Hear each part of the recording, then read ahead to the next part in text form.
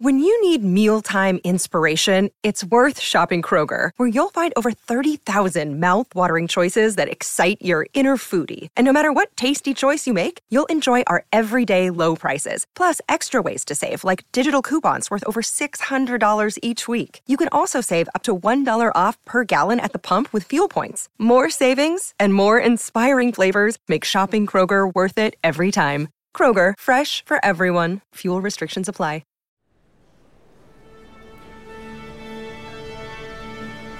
Ladies and gentlemen, please take your seats. Our show is about to begin.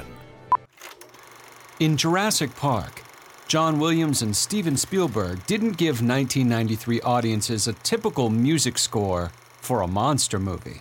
While there are plenty of amazing scares in Jurassic Park, the score plays against type. It's emotional, bold, and almost sentimental. It's time to find out why. This is the Soundtrack Show.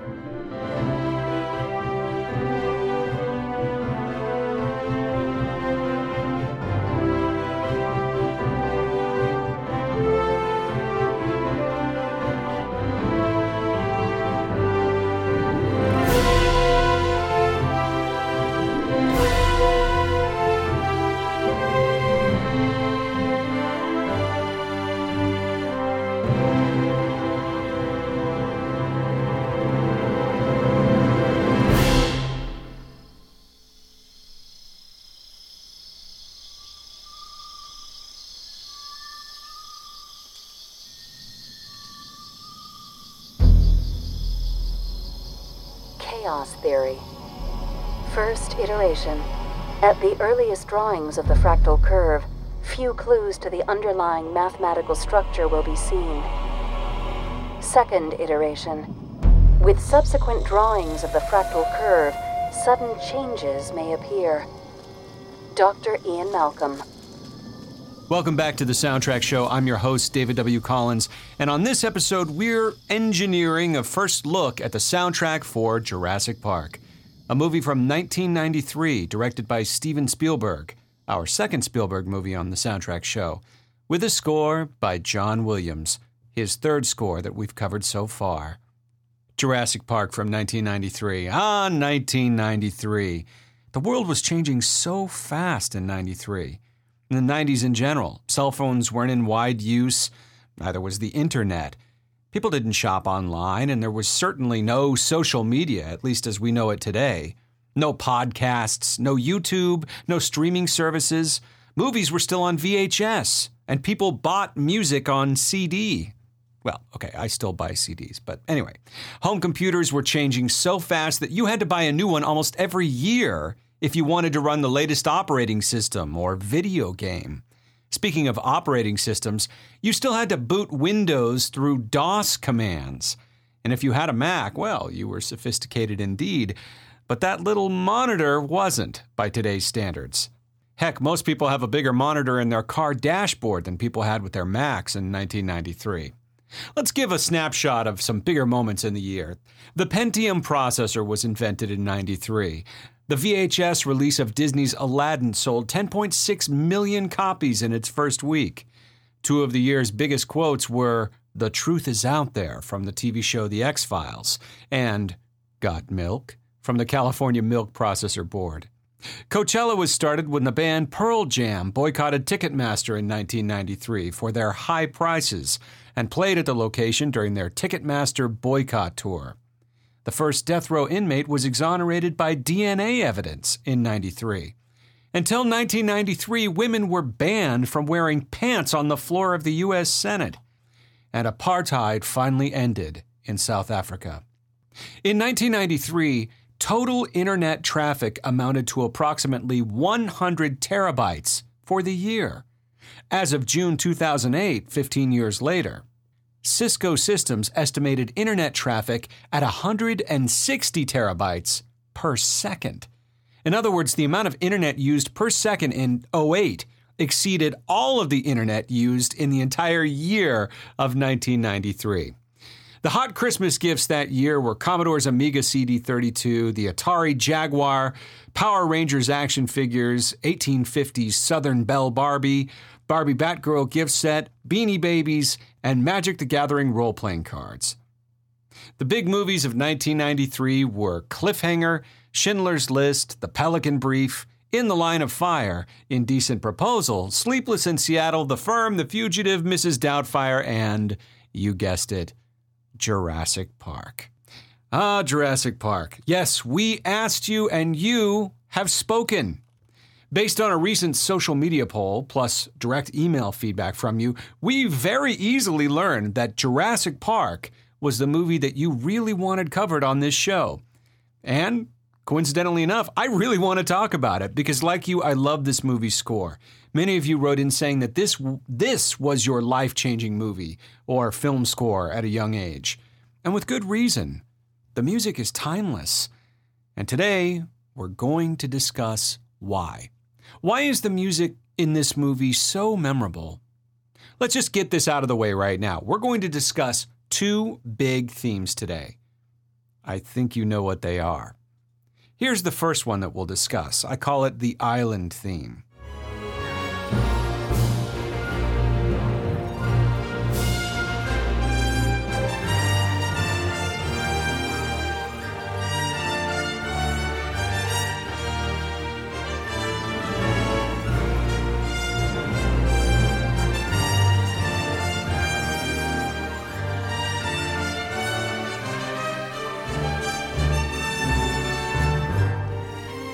And here's the second one that we'll discuss. We'll call it the animal or the dinosaurs theme.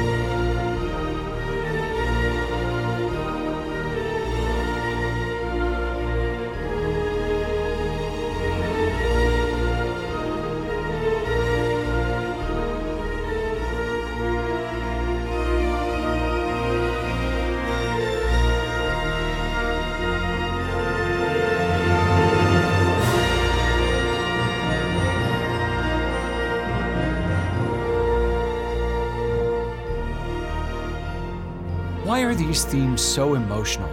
What is it about the main themes to Jurassic Park that have stayed with us for decades? Well, let's start with a little background. As most of you know, I'm sure, Jurassic Park the movie is based on a 1990 novel of the same name written by Michael Crichton, the same author who gave us The Andromeda Strain, Sphere, Congo, and even two TV series, ER, and then after Crichton's death, Westworld, a TV series iteration of a movie that Crichton himself directed in 1973. In fact, when Steven Spielberg was working with Crichton on resurrecting his old ER screenplay for a TV pilot, he asked him what he was working on in the world of books. Crichton answered. Michael Crichton and I were actually working on another project together, a screenplay. And I asked him, so what are you doing in the world of books? He said, oh, I'm writing this thing about dinosaurs and DNA. And my eyes got wide, and suddenly I wanted to hear more, and I coaxed it out of him until he told me basically the whole story. So that's how the whole thing began. And even before I had a screenplay, I began to storyboard the novel. I'd never done that before. I broke the novel down into scenes that I thought I might want to carry over into the motion picture version. The effort to make Jurassic Park, the novel, into a Spielberg-directed movie for Universal Pictures was born. So first, before we discuss more about the movie, let's talk about the novel. The novel of Jurassic Park doesn't pull any punches, in my opinion. It's violent, often featuring human deaths at the hands of dinosaurs that are brutally descriptive. And two of our main characters, Ian Malcolm, played by Jeff Goldblum in the movie, and wealthy entrepreneur John Hammond, played by the late Sir Richard Attenborough, do not survive the novel. Neither do other characters that don't appear in the movie but are in the book, including publicist Ed Regis. The novel's criticism of genetic engineering, of ungoverned and broad genetic advances, of chaos theory and other theories that limit scientific answers and certainly give no ethical or moral guidance, are explored thoroughly in the book. The hubris of humankind plays out in a theme park/zoo gone awry as once extinct predators take over and clash with human beings for the first time in Earth's history. John Hammond and InGen's ability to control the awesome force of the dinosaurs is proven to be totally inadequate, as was predicted by Dr. Malcolm all throughout the book, even before he sets foot on the island. And we as readers are witness to how his accurate predictions play out. He sees the flaws in the system a mile away, and even suspects cover-ups, as Hammond and InGen, his company, are putting greed in front of safety. Here's an example. Before the chaos in the book begins, our characters are getting a tour of the facilities, and they watch these fenced-in velociraptors try and attack them through an electrified fence. We learn that the raptors, already identified humans as food. In the following excerpt, we get a clue that this park is barely maintaining control, and our scientist characters, mathematician Dr. Ian Malcolm, paleontologist Dr. Alan Grant, and paleobotanist Dr. Ellie Sattler, know it. Here's a quote from the novel Jurassic Park. Quote, "And were the dinosaurs in fact attacking us?" "Yes." "They would kill us and eat us if they could," Malcolm said. "I think so." "The reason I ask," Malcolm said, "is that I'm told large predators, such as lions and tigers, are not born man-eaters. Isn't that true? These animals must learn somewhere along the way that human beings are easy to kill. Only afterward do they become man-killers." "Yes, I believe that's true," Grant said. "Well, these dinosaurs must be even more reluctant than lions and tigers. After all, they come from a time before human beings or even large mammals existed at all. God knows what they think when they see us.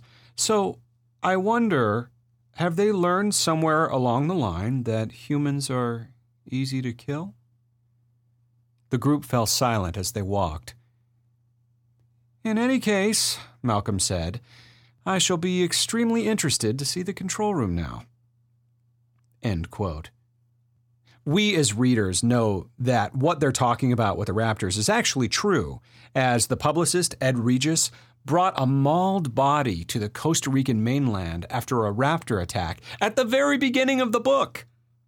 Our scientists have begun to realize that Jurassic Park isn't all that it seems. And from there, the park's control just goes downhill. Ultimately, the island is sabotaged for monetary gain by computer control systems designer Dennis Nedry, played by Wayne Knight of Seinfeld fame in the movie. And when he's killed by a Dilophosaurus or two, they never regain control of the park. All prehistoric hell breaks loose. Like I said, the world was changing fast in the early 90s, and this book is themed as a cautionary tale of those technological changes.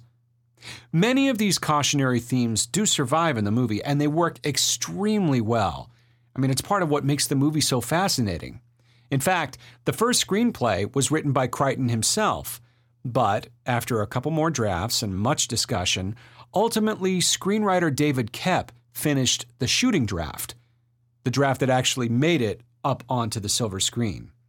And in that shooting draft, something new emerged. What was it? What could have been in this version of the script that made the movie feel different than the book? Because the book that I just described to you feels a lot more like it would get the musical treatment from Spielberg and Williams that we see in Jaws. The hubris of the island. Amity Island versus Isla Nublar. Motivated by money. Ignoring the power of nature, with only Chief Brody / Alan Grant and Matt Hooper / Ellie Sattler and the crazy Captain Quint and the charismatic Ian Malcolm having the real answers. Based on a novel about shark attacks by Peter Benchley / based on a novel about dinosaur attacks by Michael Crichton. With so many similarities, you'd think that we would almost reflexively get a similar score to Jaws. One that uses music to inspire dread and spatial perceptive function of the attacker versus the victim, the same way that Jaws did. One that, like Max Steiner's classic King Kong score from 1933, helped heighten the drama and fear with blaring brass and ominous minor chords. And while there are some examples of this clearly in Jurassic Park, especially towards the end of the movie, like the kitchen scene with the raptors, that is precisely not what Jurassic Park is remembered for at all, musically. In many ways, they seem to go out of their way to not do this with the music. Why? What was it that Spielberg and Williams were focused on? Why did they choose to score the movie in this way, the way that we're familiar with? And now for a brief intermission.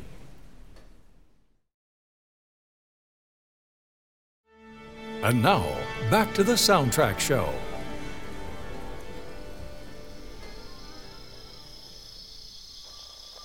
Third iteration. Details emerge more clearly as the fractal curve is redrawn. Ian Malcolm. Here's a quote from Spielberg that may shed some light on what the music in Jurassic Park may really be about. My first toy from a museum that I ever got was a little lead-cast Triceratops. And I became fascinated as a kid, as all kids do, because I think they're bigger than us. And they were something that doesn't exist today. And I think because it doesn't exist today, there's no immediate direct access, it becomes the thing that mythology is made of that makes mythology so fascinating. Well, only it's real. It's not mythology. And I think even though it has the pull and the seduction of mythology, it also has its roots in reality.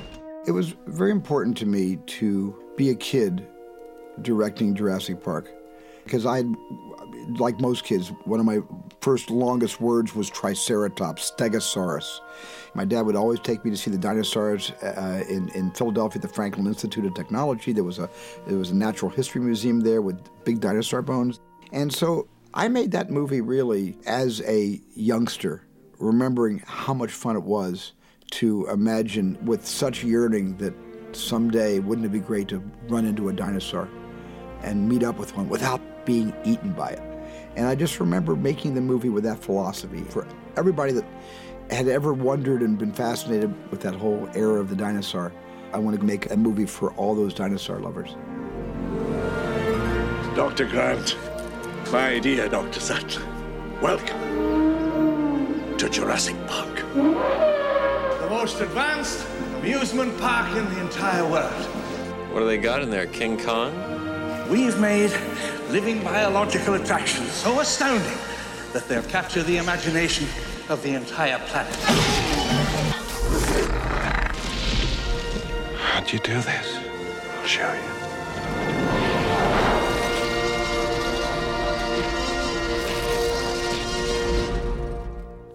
Here's another quote, this time from my favorite soundtrack producer, Michael Matessino, from the liner notes of a 2016 4-disc set from La La Land Records called The John Williams Jurassic Park Collection. Quote, Spielberg's lifelong interest in dinosaurs, there it is, lifelong interest, just like we heard in the clip, was revealed in the 1988 animated film The Land Before Time, a joint Amblin-Lucasfilm production that spawned a series of direct-to-video sequels.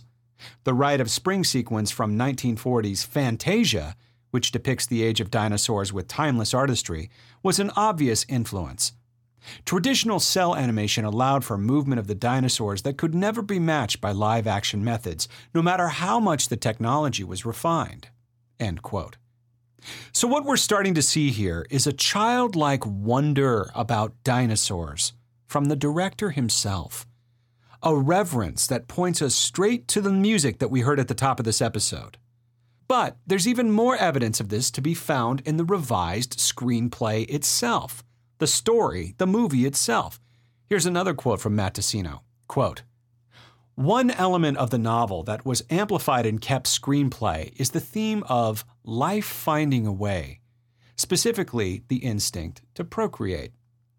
There was a general feeling, Koepp said, that Grant and Ellie, played in the movie by Sam Neill and Laura Dern respectively, weren't interesting enough personally, in the book that is, and that we ought to think about how this experience, the experience of going to the island, was going to affect them as people, not just as scientists.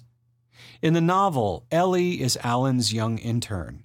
Kep made the pair closer in age and introduced a romantic relationship that is strained by Grant's reluctance to have children or even be around them. In the first scene, he threatens a child with a velociraptor claw, but when he sees the hatching of a baby raptor, he points to himself, hopefully, when Hammond says that the creatures imprint on the first person they see. "We'll have to evolve too," Grant tells the children after the T-Rex attack forces him into the role of protector.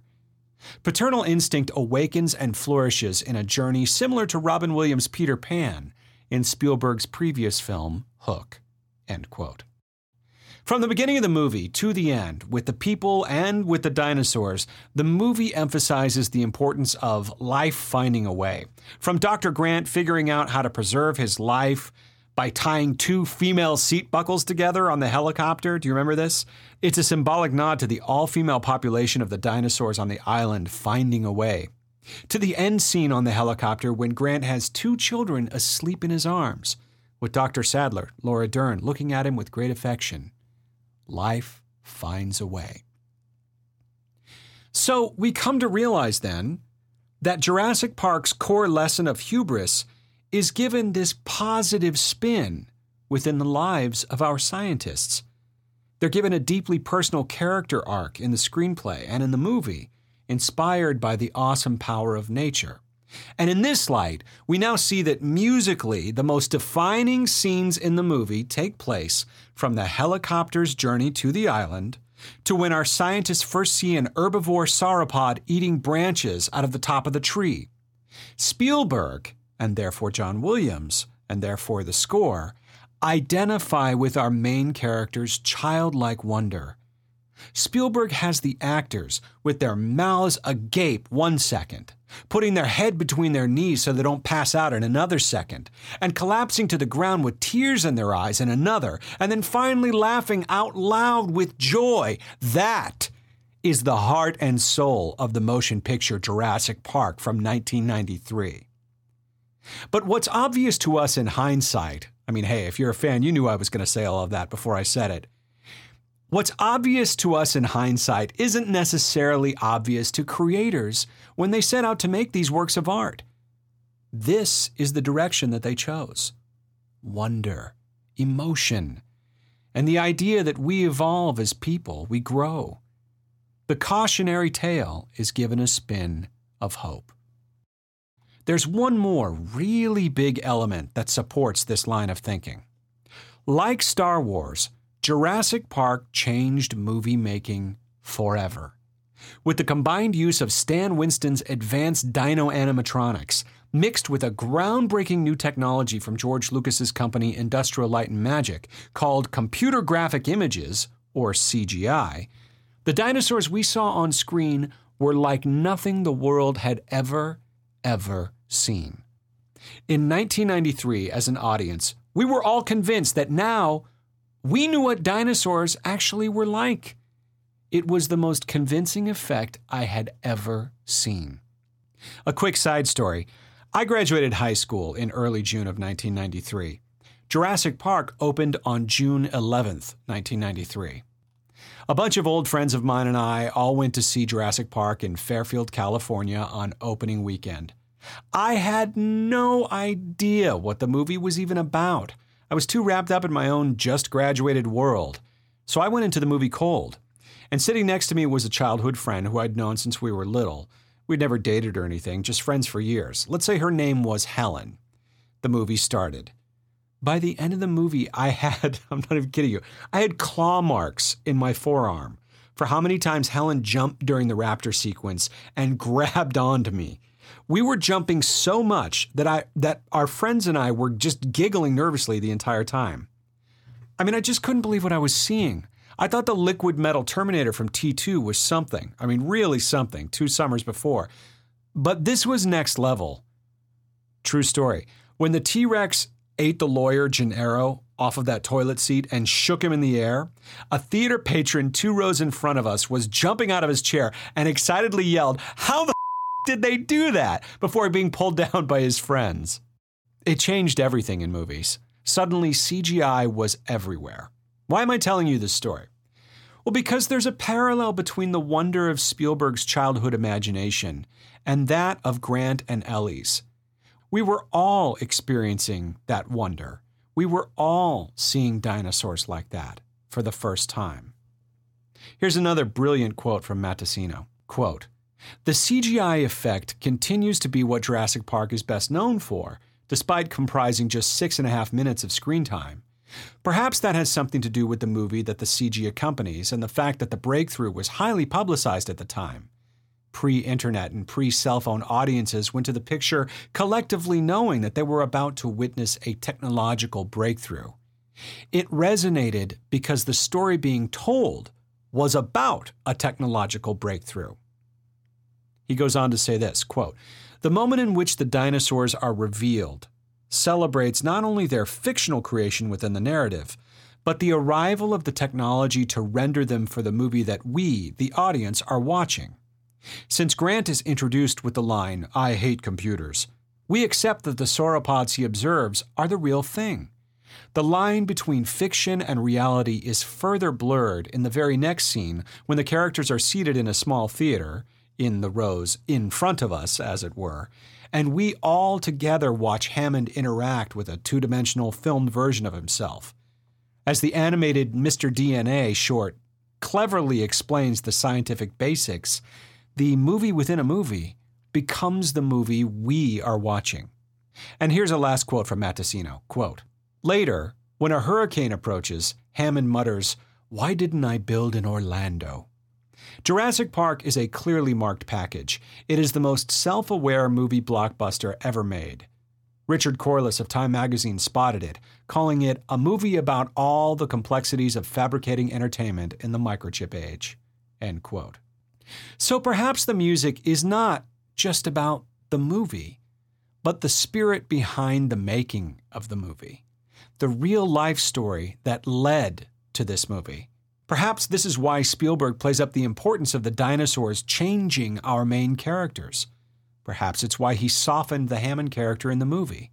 In the book, Hammond was a megalomaniacal monster, but in the movie, Hammond is a misguided fool with a big heart for entertainment.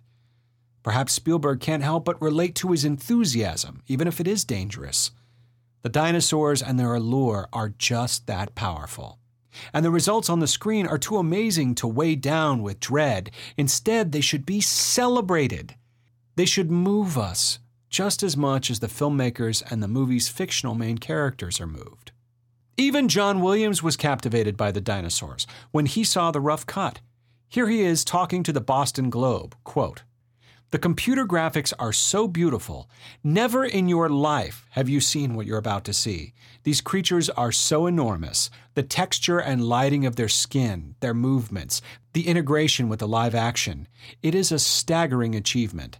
And to know that they aren't models but numbers in a computer blows my mind, which is a pre-computer mind." End quote. And now for a brief intermission. Welcome back to the Soundtrack Show. Chaos theory. 4th iteration. Inevitably, underlying instabilities begin to appear.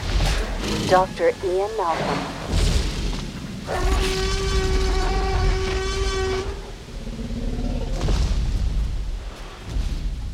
I want to get back to the music.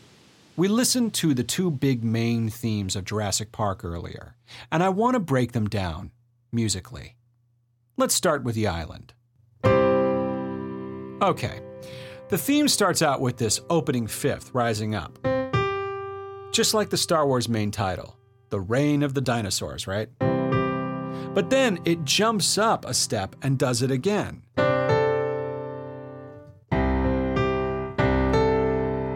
What's this? The same figure, only a step higher later in the piece? To my ear, this is the prehistoric animal's resurrection. as they are once again brought to life. And they're beautiful. How do we know? Because we get a little bit of that animal magic that we have in the other theme. What I call the animals theme. By jumping up to the tonic or key center that this theme is based around and then falling slightly, it is pulling at us emotionally with those traditional harmonies. Very rich, very melodic. But it is followed by a skewed melody, one that doesn't quite sit right. You see, up until this point, the melody has been very diatonic, meaning it all falls within a major scale.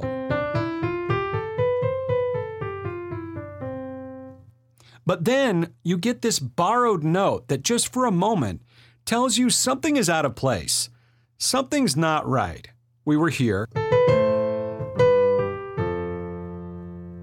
And then suddenly it does this. Something's not right. You can't control nature.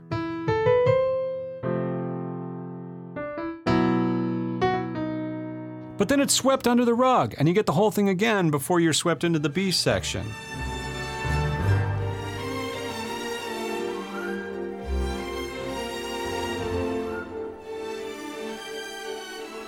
The B section is pure melodic bliss and adventure. This whole piece just seems to say to us that an island full of dinosaurs is awesome. It's everything you imagined it would be when you were a kid. But more. Well, more how? Well, we don't like to talk about it, but one of the dinosaurs might eat you, maim you, bite you, poison you, or pummel you to death. But we'll just gloss over that. Never mind, it's fine. When they opened Disneyland in 1956, nothing worked. Yeah, but John, if the Pirates of the Caribbean breaks down, the pirates don't eat the tourists. I can't wait anymore. Now, I've saved the best for last, the animals theme. It rocks back and forth in a very traditional, lush way.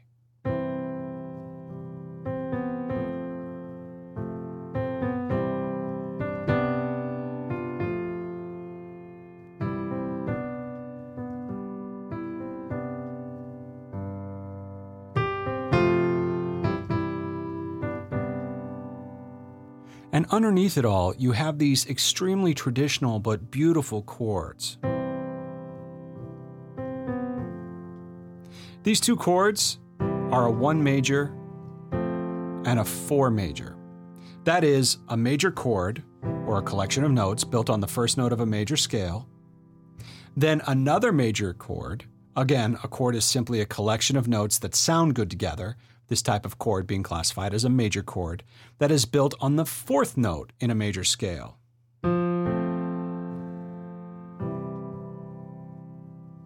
A quick reminder that in traditional Western harmony, we are always pulled back to the 1 chord, this chord here. The chord that the whole piece of music revolves around. Now, in the case of this piece, here is the 1 chord. How we get back to that chord from wherever we go in music, our direction back to settling again on that 1 chord, is called a cadence. There are many different kinds of cadences. There are traditional cadences, there's more jazzy cadences, which are kind of like.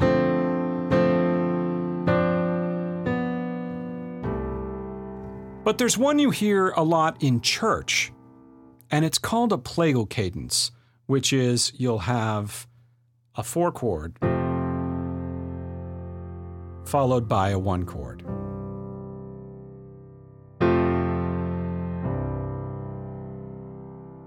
That's when you go back and forth between the 4 chord and then the 1 chord, such as at the end of a hymn when you get the Amen.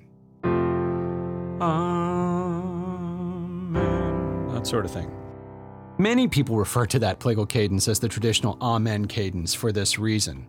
Now, it's evolved since then, such as pop music back in the 50s when you would do a 4 chord, and then you'd follow it by a 4 minor chord, and then you would give us the 1 there. But for the most part, this use of lush, slow, traditional 1-4-1 gives us this sense of reverence, this sense of ancient majesty, a sense of worship. This is what John Williams employs to bring that emotion out of us, not to mention the choir that's in the music and the way that he orchestrates all of the players, the instrumentation. Here's a quote of John Williams talking about this music. What I recall about the introduction of the music associated with the animals is that the first time the humans see them, a woman and a man, I think, and we have a long shot of this creature, which is actually very beautiful.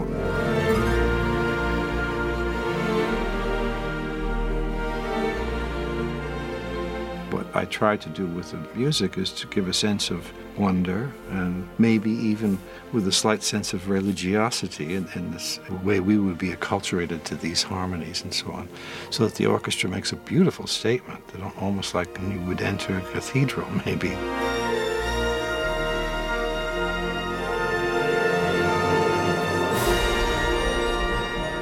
So that was certainly clear in Stephen's interpretation of that thing, and I certainly remember that particular musical moment as being one that was an opportunity to do just that, to give a sense that these animals were magnificent. But as I've said before on the Soundtrack Show, great melodies work in multiple permutations. Here it is again as a lullaby.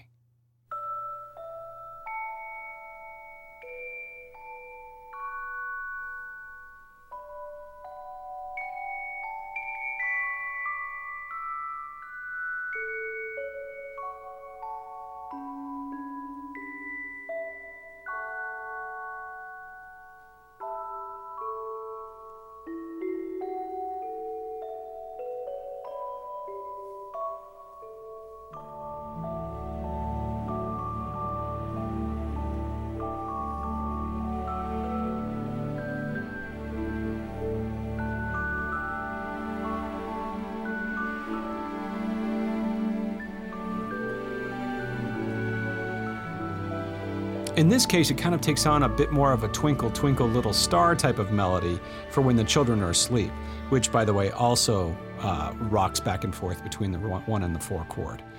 And later, at the end of the movie, we get this cue again, but it's more reflective. It's almost forgiving.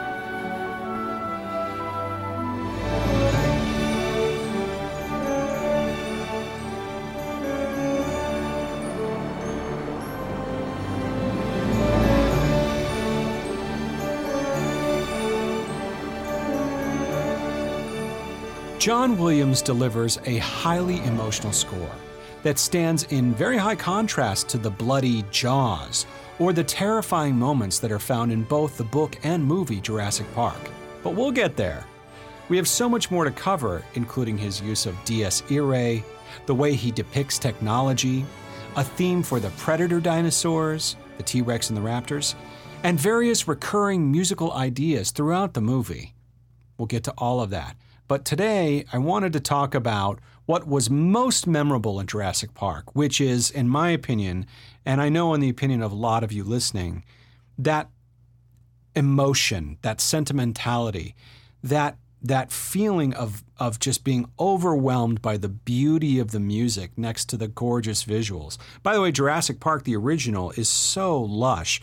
You know, it was filmed in Kauai, Hawaii. The colors are vibrant and bright. The costuming is so bright. You know, you've just got this really beautiful, beautiful movie to look at, and the music really, really enhances that feeling. Not bad for a movie with so many scares in it that could very easily turn into a horror movie like that. I want to close by reading an email that I received from Jennifer. Here it is. She says, "Hi, David. What a wonderful treat it has been listening to your podcast. I am married to a musician who is a bandsman in the United States Army Band and am currently living in Germany. I've spent most of our married life surrounded by music and musicians. However, I have no gift for music or background in music. Listening to your podcast has been informative and beautifully inspiring. How great to feel like I am finally able to understand a small bit of the language of music. It has also really paved the way for some wonderful conversations with my husband and his co-workers. I feel as if I'm finally able to participate in music dialogue in a way I haven't ever really been able to. Discussing the Star Wars episodes has been a particularly wonderful experience. Thanks for putting so much passion and time into these episodes. Can't wait to hear more. Best wishes, Jennifer." Thanks so much for writing, Jennifer. And my hope for all of you listening to the show is that you get something out of it regardless of your musical training.